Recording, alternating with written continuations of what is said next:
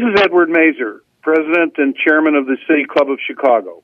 Our speaker today was Karen Freeman Wilson, who is the President and CEO of the Chicago Urban League. She has headed that 105-year-old organization since January of 2020. Prior to joining the Urban League as the President and CEO, Karen Freeman Wilson was mayor of her hometown of Gary, Indiana, from 2012 through 2019. She was the first female to lead the city of Gary, the first African-American female mayor in Indiana. She says her accomplishments include job creation, completion of a $100 million airport runway relocation, and the development of key areas in the city. She's a graduate of Harvard University and Harvard Law School, past president of the National League of Cities, a member of Delta Sigma Theta sorority, Lynx Inc., the NAACP, and the Indiana Bar. She and her husband have a blended family of 4 children. Karen Freeman Wilson talked about the past, present, and future of the Chicago Urban League. The Urban League, she pointed out, originated out of the settlement house movement that many of us associate with Jane Addams and her colleagues. The focus of the Urban League currently is on housing, workforce development, financial empowerment, youth services, leadership, and policy. The pandemic has proven to be a great challenge to the Urban League and especially to black and minority businesses. The Urban League was able, because of its partnerships with the federal government, state, and local governments, distribute over $7 million to small businesses in the last 18 months in the south and west sides of Chicago. She talked about a new leadership development program where the focus will be on black professionals who she hopes will become the next generation of civic leaders and sit in corporate boardrooms. She also talked about the COVID-19 issue in the black communities. She said the Urban League has addressed questions of accessibility, transparency, and spent an inordinate amount of time dispelling myths about the vaccine. She said, we have been dedicated to helping black communities understand the importance of being vaccinated during the pandemic. Finally, she said, we focus as a convener. Issues of importance to the black community, such as getting a full count in the census. We are presenting programs, and we have a research arm that looks at the costs of race, COVID, the census, lack of education, and crime in the city of Chicago. In 2020, we will have directly helped more than 15,000 people. Ultimately, Karen Freeman Wilson said, our impact is to impact as many people as we possibly can in the communities of Chicago. Without further ado, I am so excited to introduce our speaker today. I'm going to read Karen, should I read the whole bio? I think I should direct you guys to, I'll be time-wise and direct you all to our website so you can see the whole bio, but I am going to read part of it. Karen Freeman Wilson began serving as the president and CEO of Chicago Urban League in January 2020. Perfect time to take over a role like that, huh? She brings a passion for equity and social justice to the organization, which works to advance economic, educational, and social progress for African Americans through direct service and advocacy. Having served in the public arena most of her professional life, Karen has a deep experience in addressing issues that impact urban communities. She was mayor of her hometown of Gary, Indiana, from 2012 to 2019. Did any of you all see her on Undercover Boss? It's an amazing episode. I didn't see it until after I got to know Karen, so it was even more funny.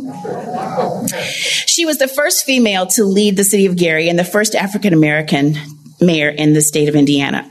Her mayoral accomplishments include job creation, completion of $100 million in airport runway relocation, and the development of key areas in the city.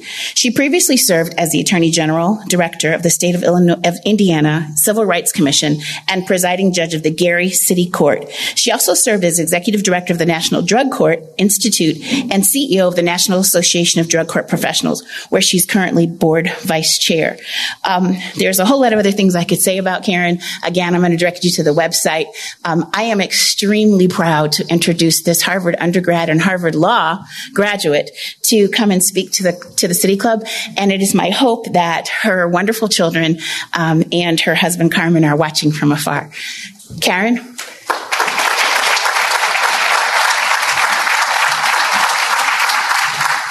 thought we had water up here, but we don't. I'll give you water. Good afternoon. What a treat to join all of you in person. I think we're still getting used to it. And so you can tell people are sometimes they don't know whether to bump or shake or hug or just wave. But the reality is that we are returning together to a new normal, and this is part of it. I want to thank my friend Jackie Robinson Ivy for that gracious introduction. At least I thought she was my friend until she pointed you to the Undercover Boss episode, because, you know, until people see that, they think that I'm intellectual and serious and, very stern. And then they see Undercover Boss and they leave thinking, she's kind of a fool. But, it was not about me. It was about bringing a positive light to the city of Gary. I want to thank Dr. Mazur and the board for the opportunity to address the City Club. I had the first chance to sit at the City Club when Mayor Daley was still the mayor, and we came and heard him then. And then I've heard a couple of other of your guests, and so it's an honor to stand where many people much more worthy than I could stand. I appreciated Jackie's introduction because my mother still enjoys hearing good things being said about me, but she also taught me very early, it's not about who I am, but whose I am.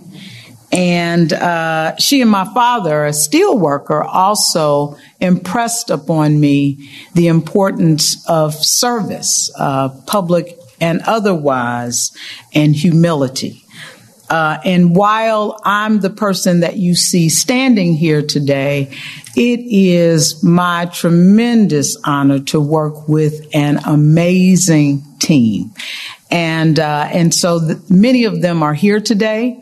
I want to ask them to stand because while I get to take all the credit, they do all the work.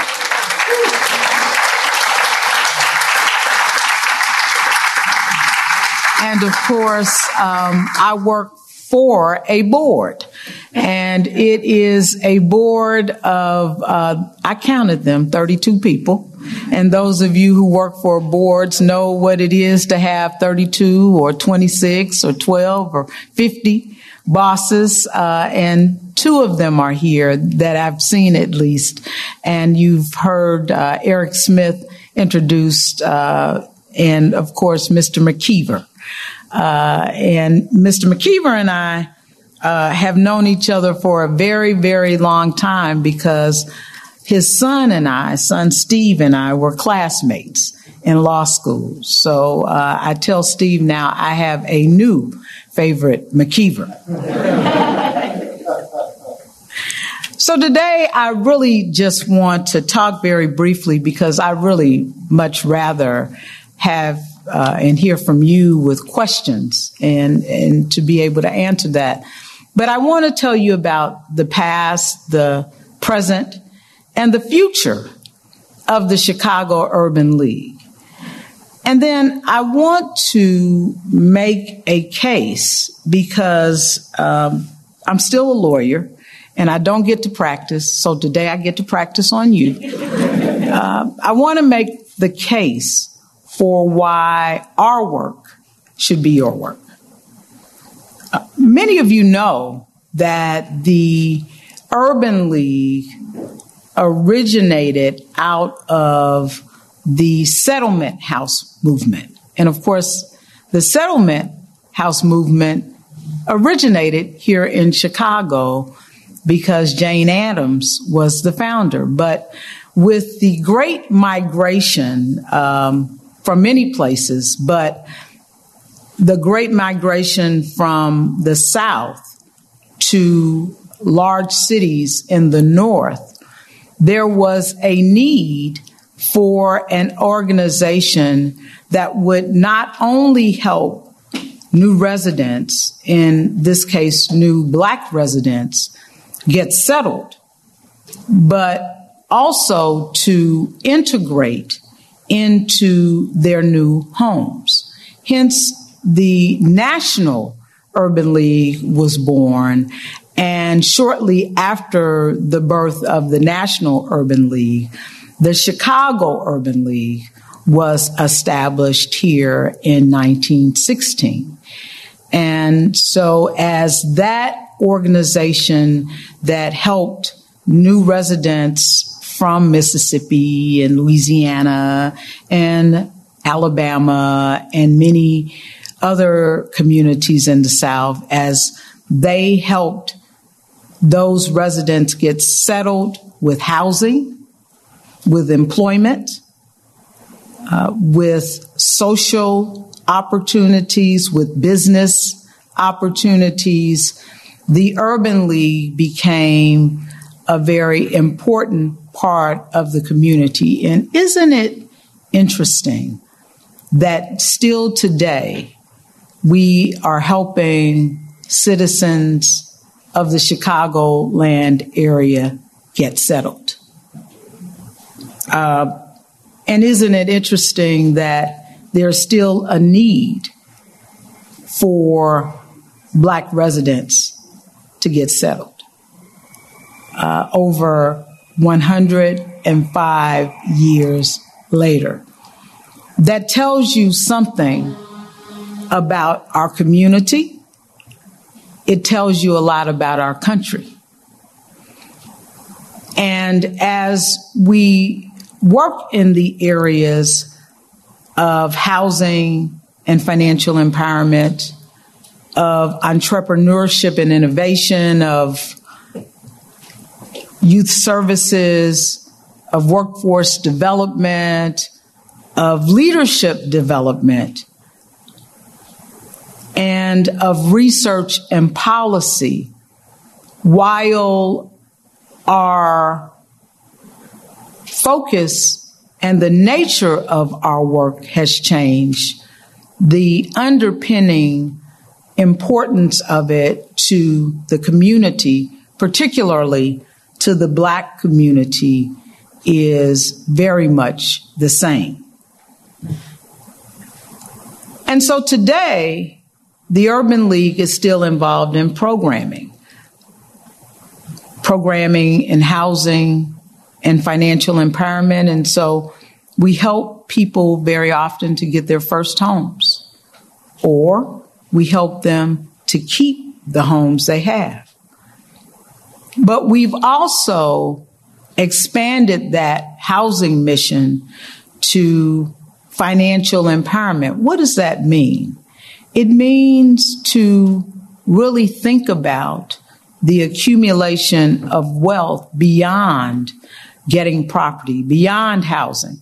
It really means to think about, now that you have a stimulus check, what do you do with it? Do you pay bills, or do you use it as an opportunity to create a nest egg for you and your family?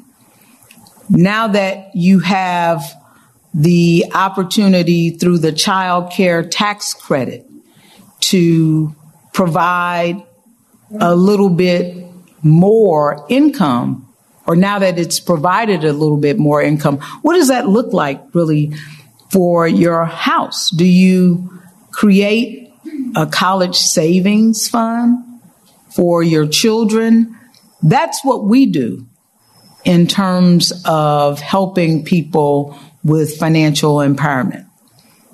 Our entrepreneurship work is different now.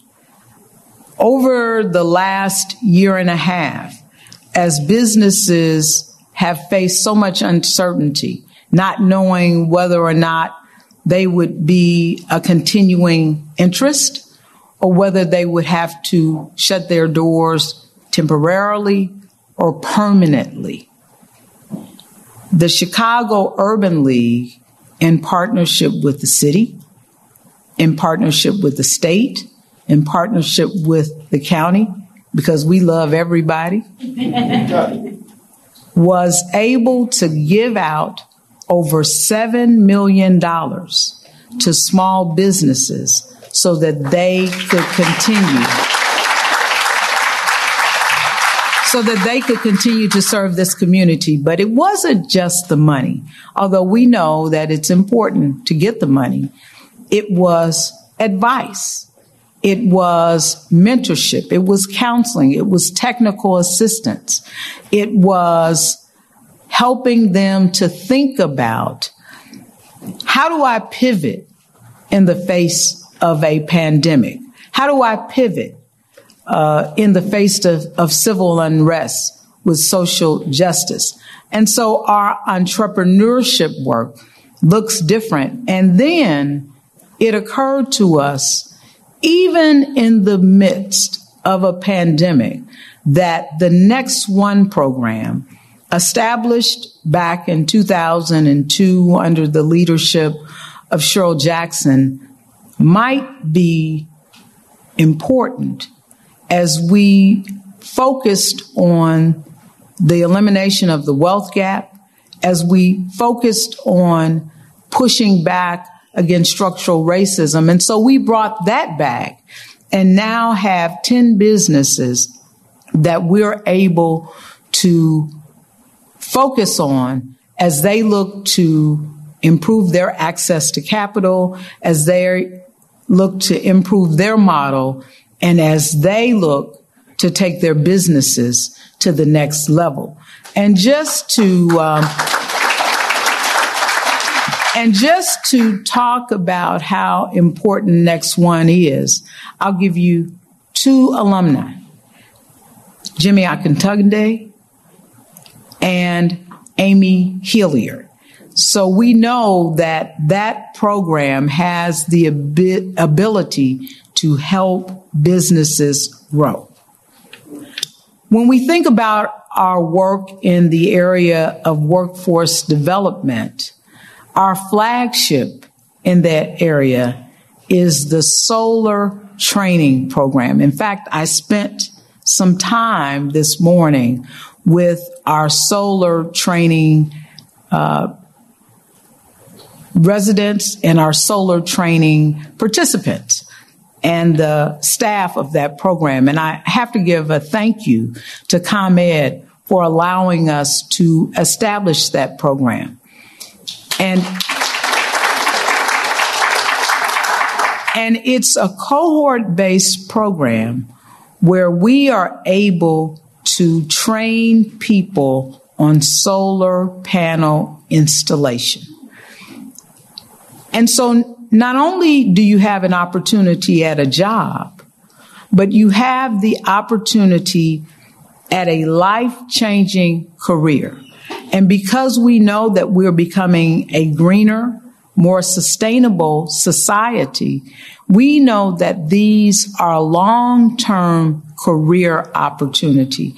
And when I was talking to the participants in the program today, they said, thank you for giving us an opportunity to make a difference, not only in the lives of our families, but in the lives of our community. And so workforce looks a little different for the League now than it did in 1916, but it is still important to the participants and their families and to the community at large. Our program is different because now we have leadership development. How many Impact alum are in the house? I knew there were some there. as well as current participants in this current class. The Impact Leadership Development Program is one of the premier leadership development programs in the city. It is focused on Black professionals, not just so that they can climb the corporate ladder or the ladders at their nonprofits, at their jobs. We want them to do that. But we are creating the next generation of civic leaders to serve on the boards at the City Club and at other clubs and at other boards in the community and, yes, in corporate boardrooms throughout this city.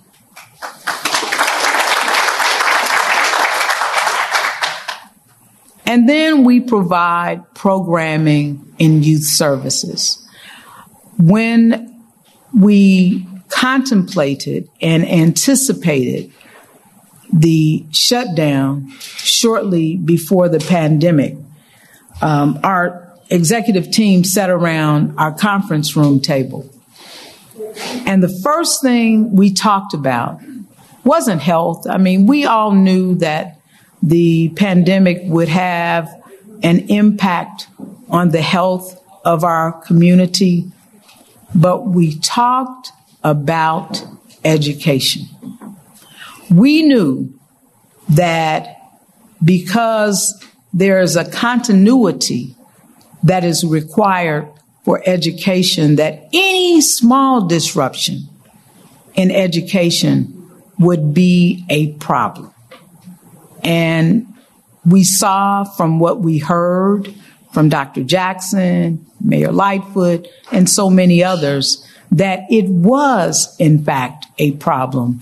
But we were a part of the solution as we worked with Chicago Connected to get people connected to the internet, but also to get them devices that they could connect with so that that disruption would be either short-term and short-lived. So our youth services program was a part of that Chicago Connected network. But it wasn't just the ability to continue in school, but it was also the ability to continue being connected with their friends, to understand this pandemic, to understand and provide voice to the civil unrest that was occurring. And so our youth services department created an entire series, thanks to the support of Starbucks and other corporate partners, so that we would be able to provide a forum for our youth to have those important conversations. And one would have thought, well, gee whiz, they're on Zoom all day for school. Are they really going to continue to engage on Zoom in the evening? And they did. They did. They talked about the impact of COVID on mental health. They talked about whether or not they even believed that there was a pandemic. And as Dr. Gale can imagine, those conversations were a little unnerving for us as adults who knew that the pandemic was real. But we knew we needed to give them an opportunity to talk it through.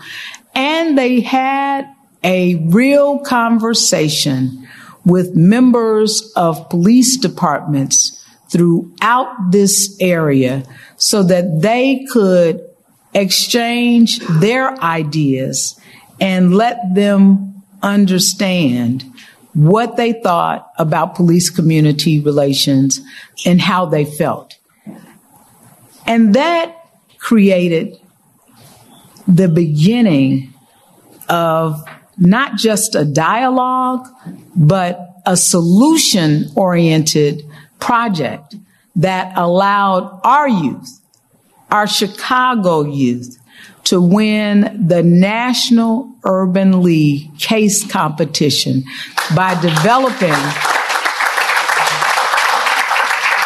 developing a solution to police community relations. So we're excited about the ability not only to win that competition, but to share that with the Chicago Police Department so that they can have that insight as they work to rebuild and really restore police community relations in this community. With our entrepreneurship department, not only did we provide the opportunity for Next One, but we also worked with other organizations to add mentoring, to add coaching for businesses, for any business that sought the services and support of our entrepreneurship center. And the result of that was another National Urban League winner as Gallery Guichard, just 2 weeks ago, won the pitch competition through the National Urban League and a $75,000 prize.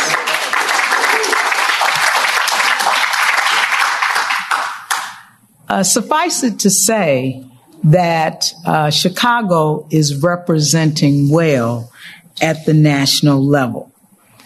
But one of the first things that came out of the Chicago Urban League during COVID had to do with our Research and Policy Center, because that is one of our key areas. And it was a white paper that talked about COVID-19 and the impact of COVID-19 in the Black and Brown community. And it was appropriately titled, An Epidemic of Inequities, Structural Racism, and COVID-19 in the Black community.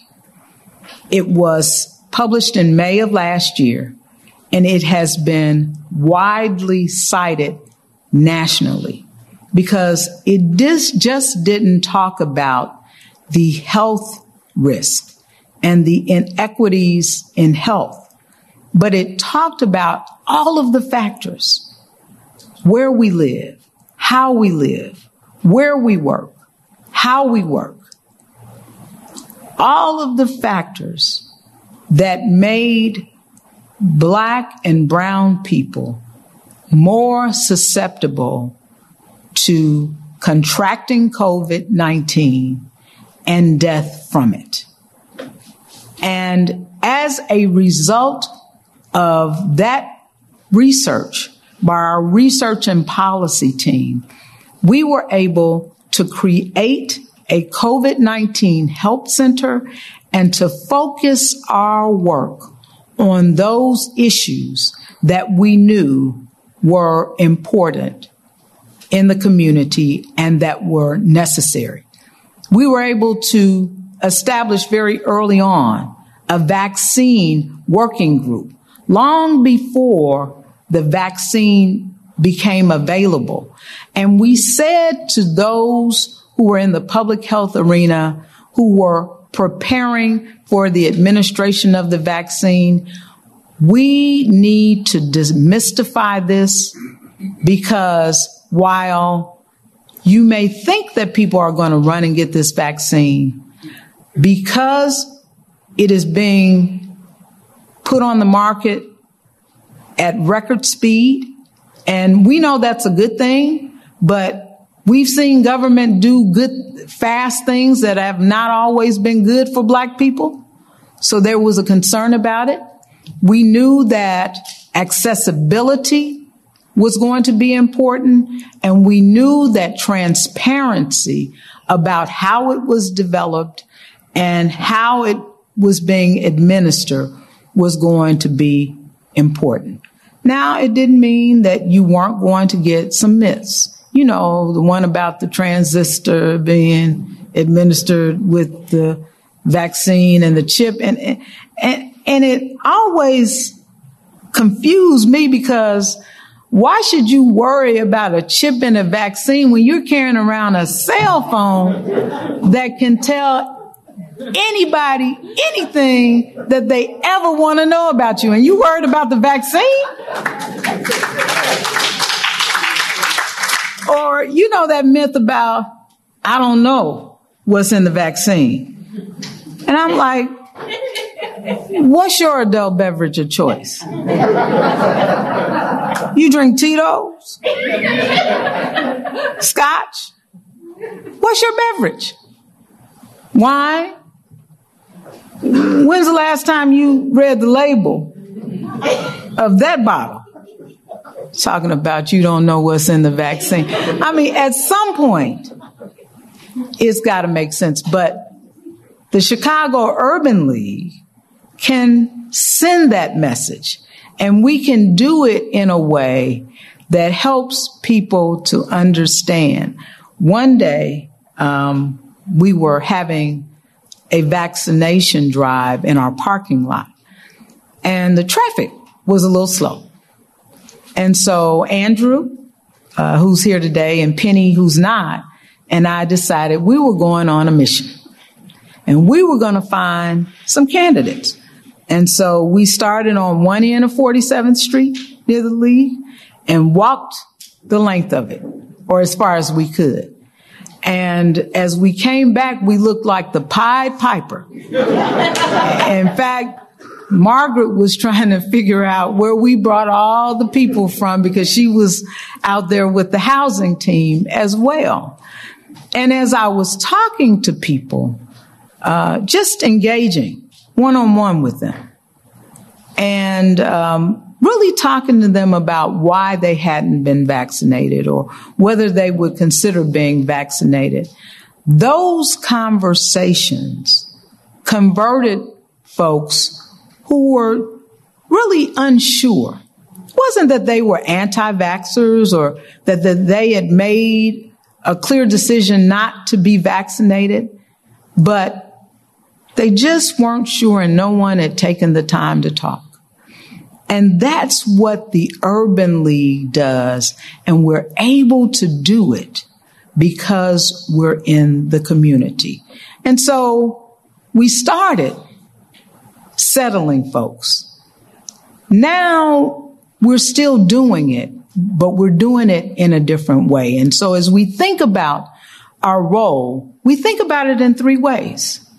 We're a convener, bringing the community together around issues that are of importance to the community. In fact, that's what we're doing now, along with some others, with the One Central development, and making it relevant and important to the Black community.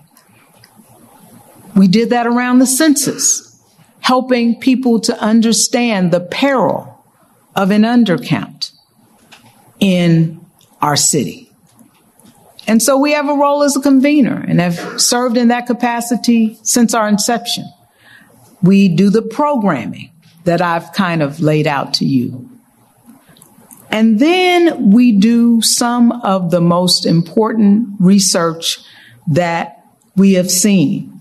The cost of segregation, the cost of a disparity in treatment of the opioid epidemic, the cost of the census undercount, as I talked to you about earlier, and of course the work that we did in terms of the research for the impact of COVID-19. Right now, we have a paper and research underway about not just the financial impact of COVID on businesses, but the impact, the psychological impact of the business owner. Because people always talk about money. That's something that's easy to talk about. They rarely talk about the psychological impact of the pandemic. And then, as you've seen in many years past, we have reported on and published the impact or the state of Black Chicago.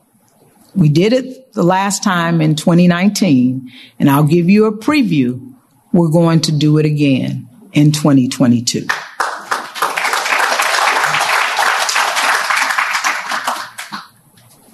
One of the other things that we've done over the last 18 months, thanks to our partners from PwC and Strategy Ann, was to really update and rethink our strategic plan. You know, if something's been around for over 100 years, sometimes it can get a little stale or it needs to be retooled.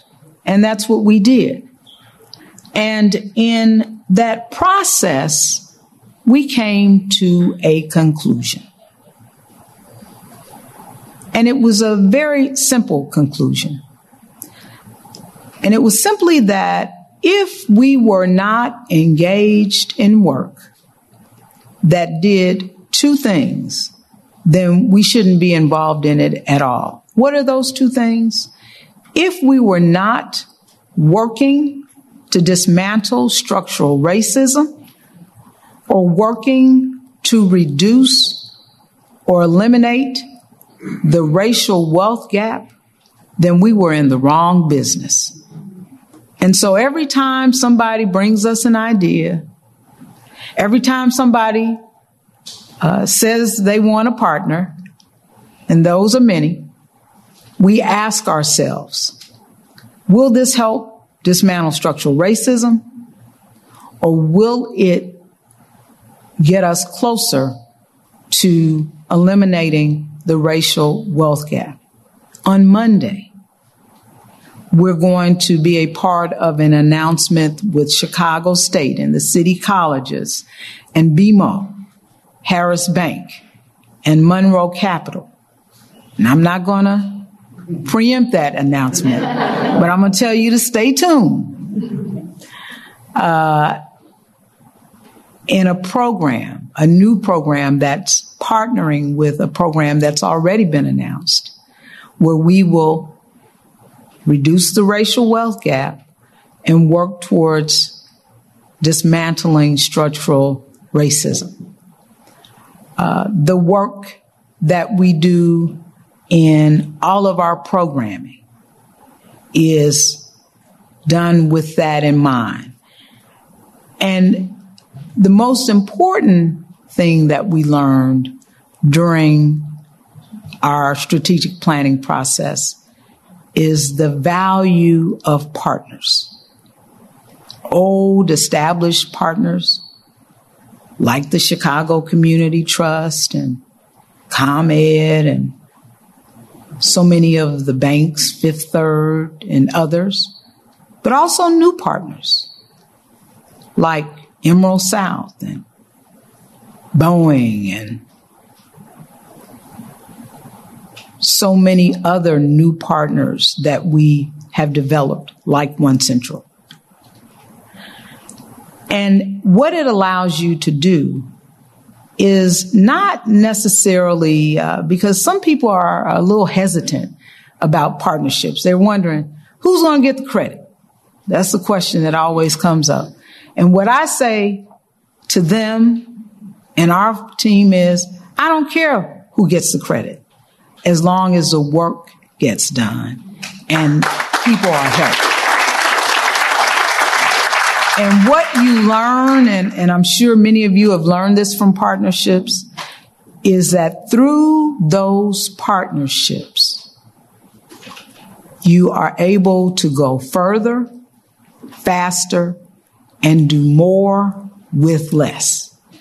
And that when funders, and those of you who are funders in the room can attest to this, see a group of people come to them together, then they are more confident in the ability to provide funding because they know that they will be able to see a program go to scale. That's my favorite word, taking something to scale. Last year, we helped 15,000 people. And, when Calmetta brought me that number, she thought it was a pretty good number. Y'all probably thought the same thing. And I said, how many people live in the city of Chicago? 15,000, it's okay. But we have got to take our programming to scale so that we can impact that much more people.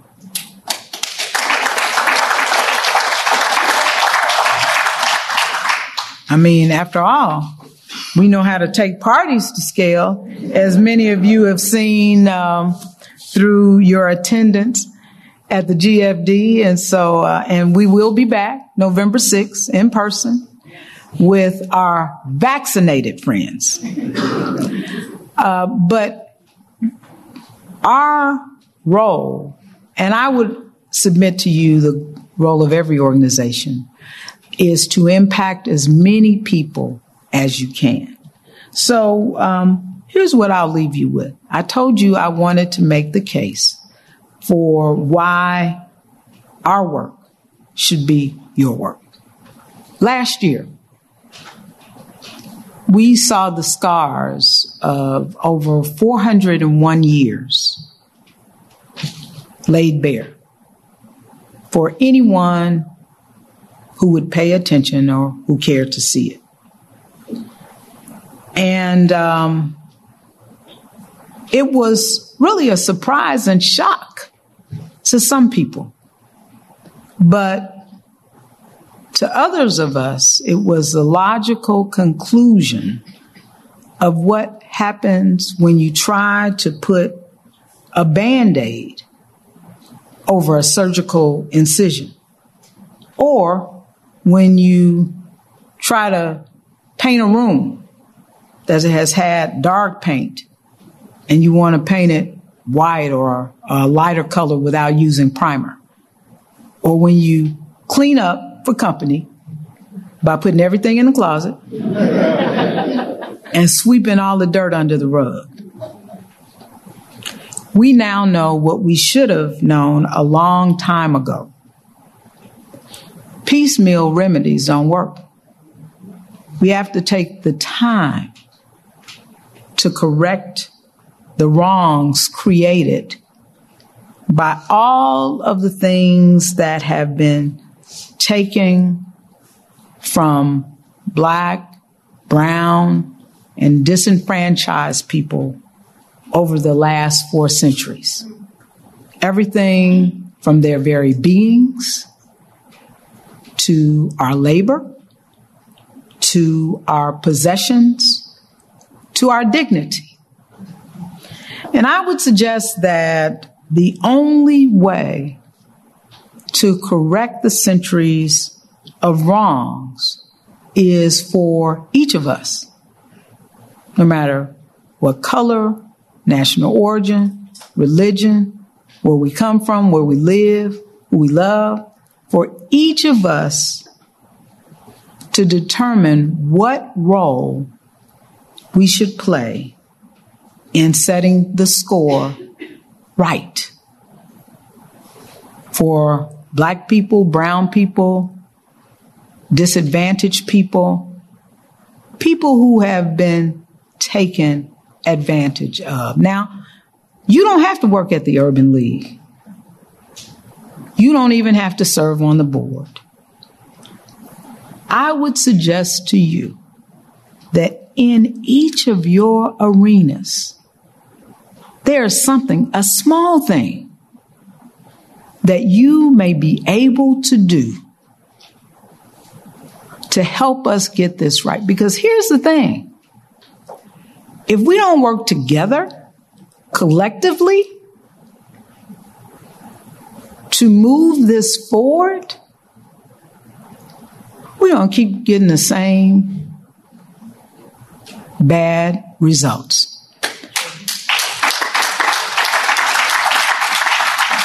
Because here's what we know and what we've seen.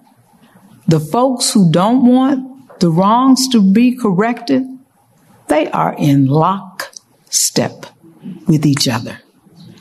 And they are developing schemes and plans, and they are plotting every day.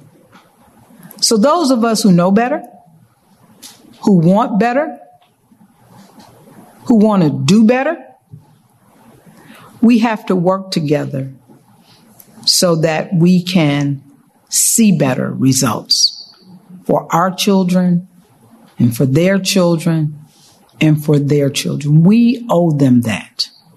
And so that's my challenge to you. Let's do the work and let's do it together.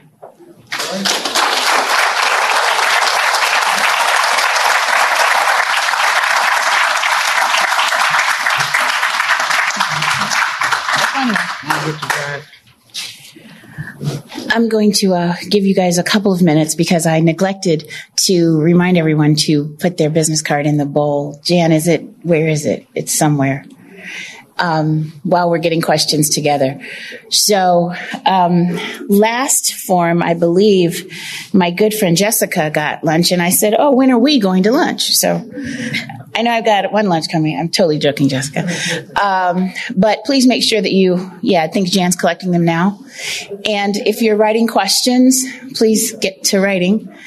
Karen did say that she, Mayor, as many of you call her, by the way, was looking for lots of questions. So please bring your questions if you have them. So if you all were wondering why I jumped up a few minutes ago when all the noise started happening, this is cultural, so some of you may get it and some of you won't. I'm a choir director and not an usher. But a whole bunch of my people are ushers. My mother was an usher for 40-some years. So I jumped up. And I'm like, what are they doing making all this noise? Well, you all saw they were taking your lunches out, right? So I'm sorry to the staff, but I was like, oh, that noise is not necessary. And if you grew up in a church like me, you did not get to make that kind of noise.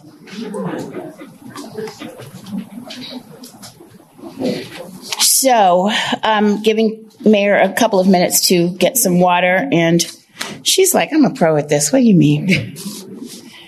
Thank you very much. The words were excellent. And I love to walk away from a presentation or a speech learning things and to know about the $7 million in small business assistance, those types of things.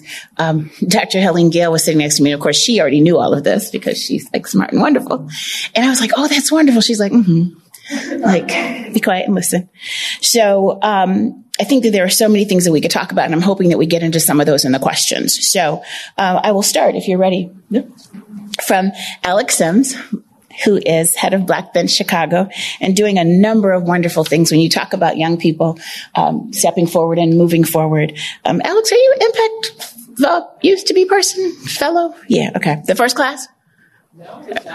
Oh, okay. So, and she's a City Club member, so Dr. Mazur, we don't have to harass her too much. Alex says, what role do you see millennials playing in pushing Black progress into our ecosystem?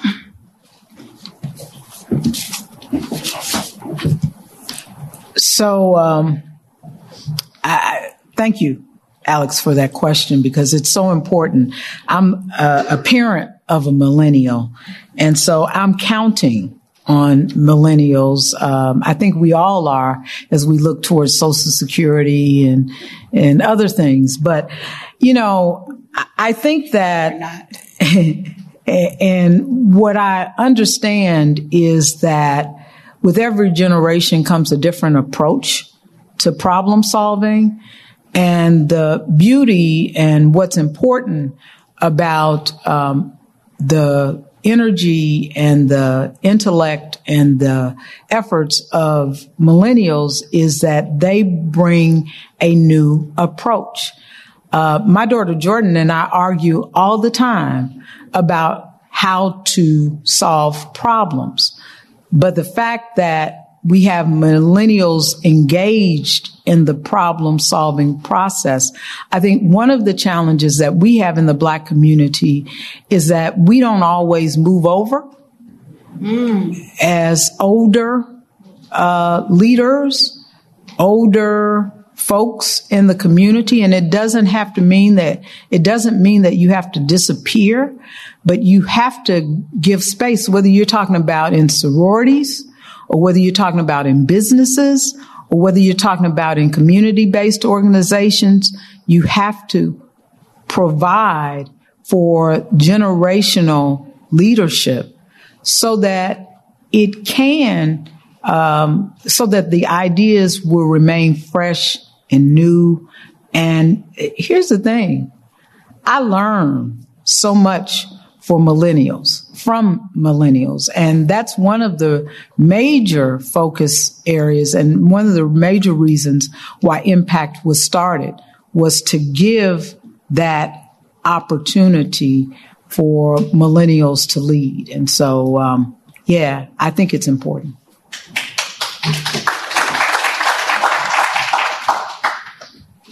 So that's a word to some of us to move over.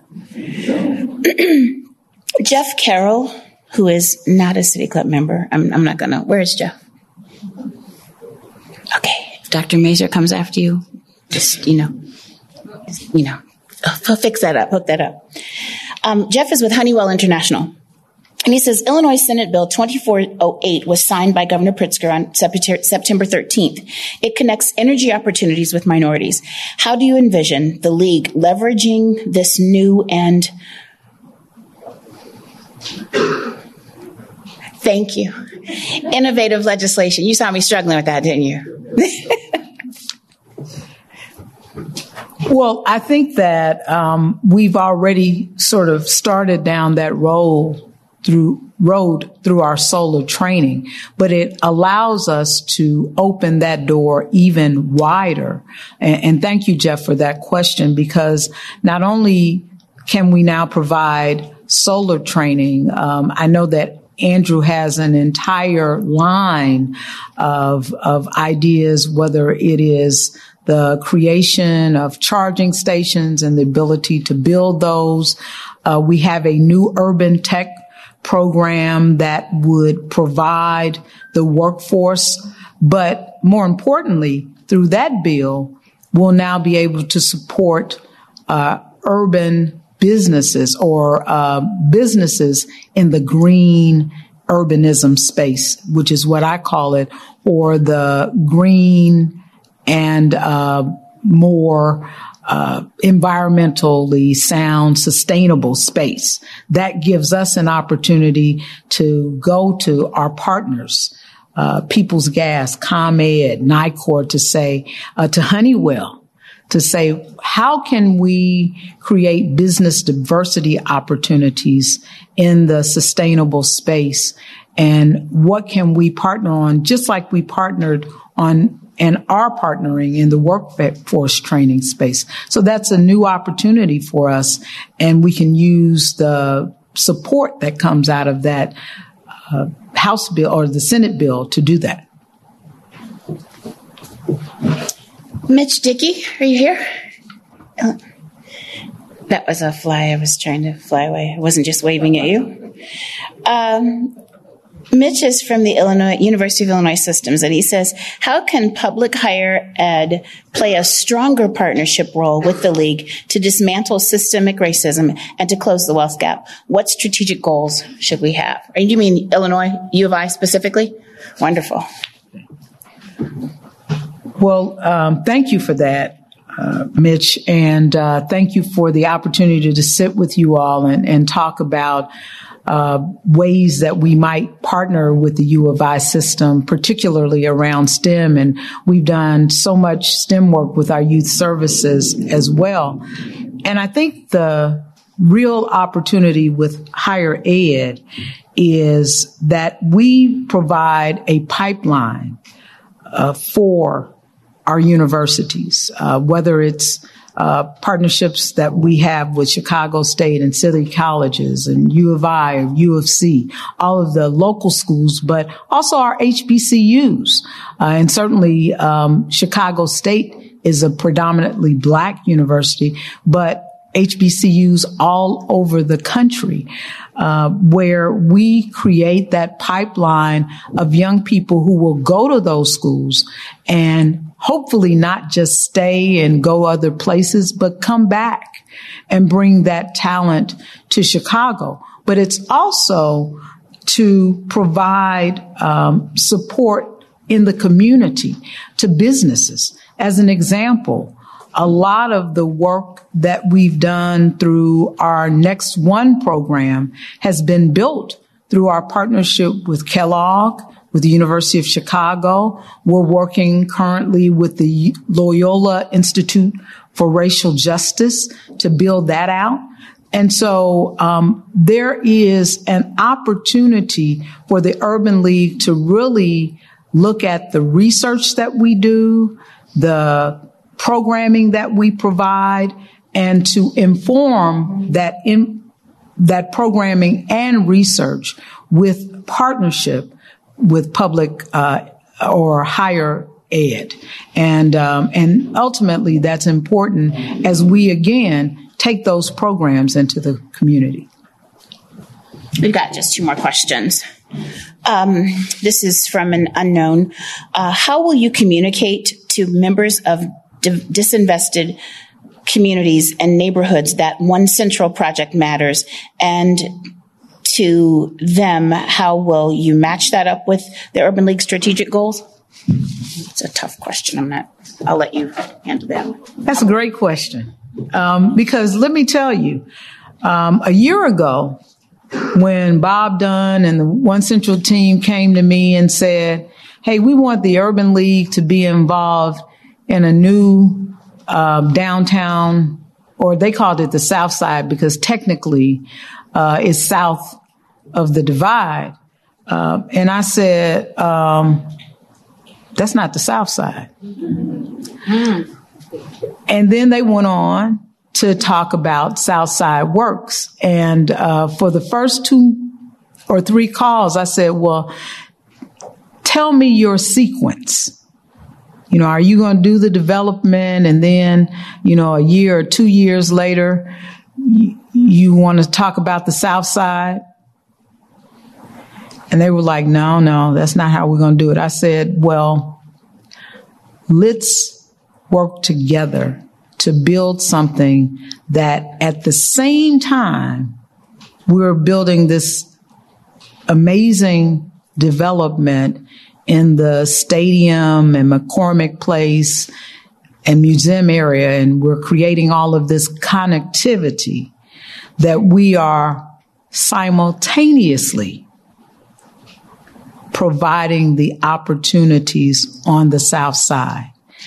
And that's what we have been able to build in partnership with Landmark and the Illinois Hispanic Chamber of Commerce and the Black Leadership Council and so many others, because we understand that the best way for development to impact a community is not to just say that we'll provide a job here or there, or we'll provide a business opportunity here or there, because quite frankly, under those circumstances, only a handful of people eat, right? Mm-hmm. But it's really to create a structure where everybody wins. We know the developer is going to win. They've designed a project to win. You know, we see evidence all over the South Loop and West Loop and North Loop, all over the Loop, where folks have been winning in the central part of the city for decades, centuries. What we need to see is a plan where folks on the South Side are winning at the same time. Yes. And so that's how we were able to sit with them and develop that. And we saw the league's role as stewardship to ensure that to say every time they brought us an idea, to say every time they brought us a concept, how do folks on the South Side win? How do folks in the community win? And so the result of that has been a program that not only creates jobs, because jobs are important, and access to those jobs much quicker than they occur today, but it creates business opportunities with 100% bonding and 100% insurance and capital, access to capital through the program. But it also creates development all the way up and down the South Corridor, so that the only place One Central will impact is not just the museum or stadium or the McCormick Place area. It'll be all the way up and down the corridor of the metro, of the transit. And ultimately, the community will see sustained investment. And the reason for that is that we will be able to leverage through this program $20 million a year over the course of 20 years that will spur that investment in the community. And when I say leverage it, it doesn't mean it ends there. It means that we will be able to use that money for the additional investment that will occur.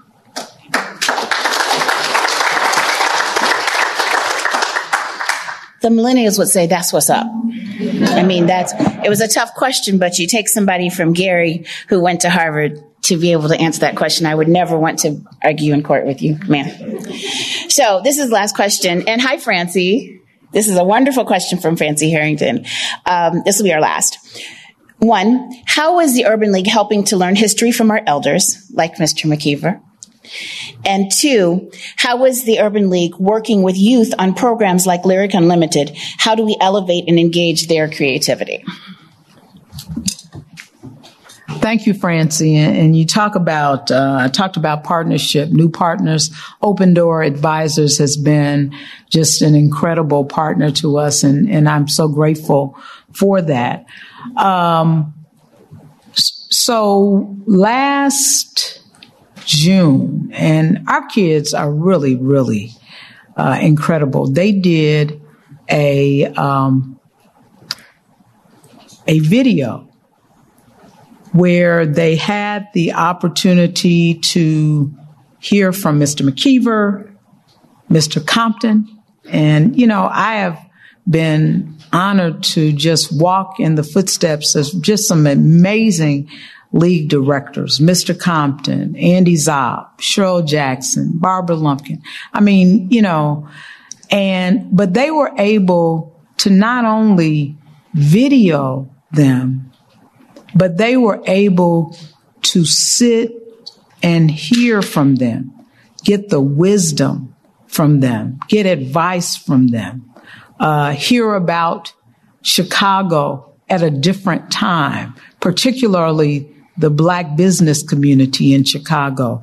That type of experience for our youth was priceless. Lyric Unlimited.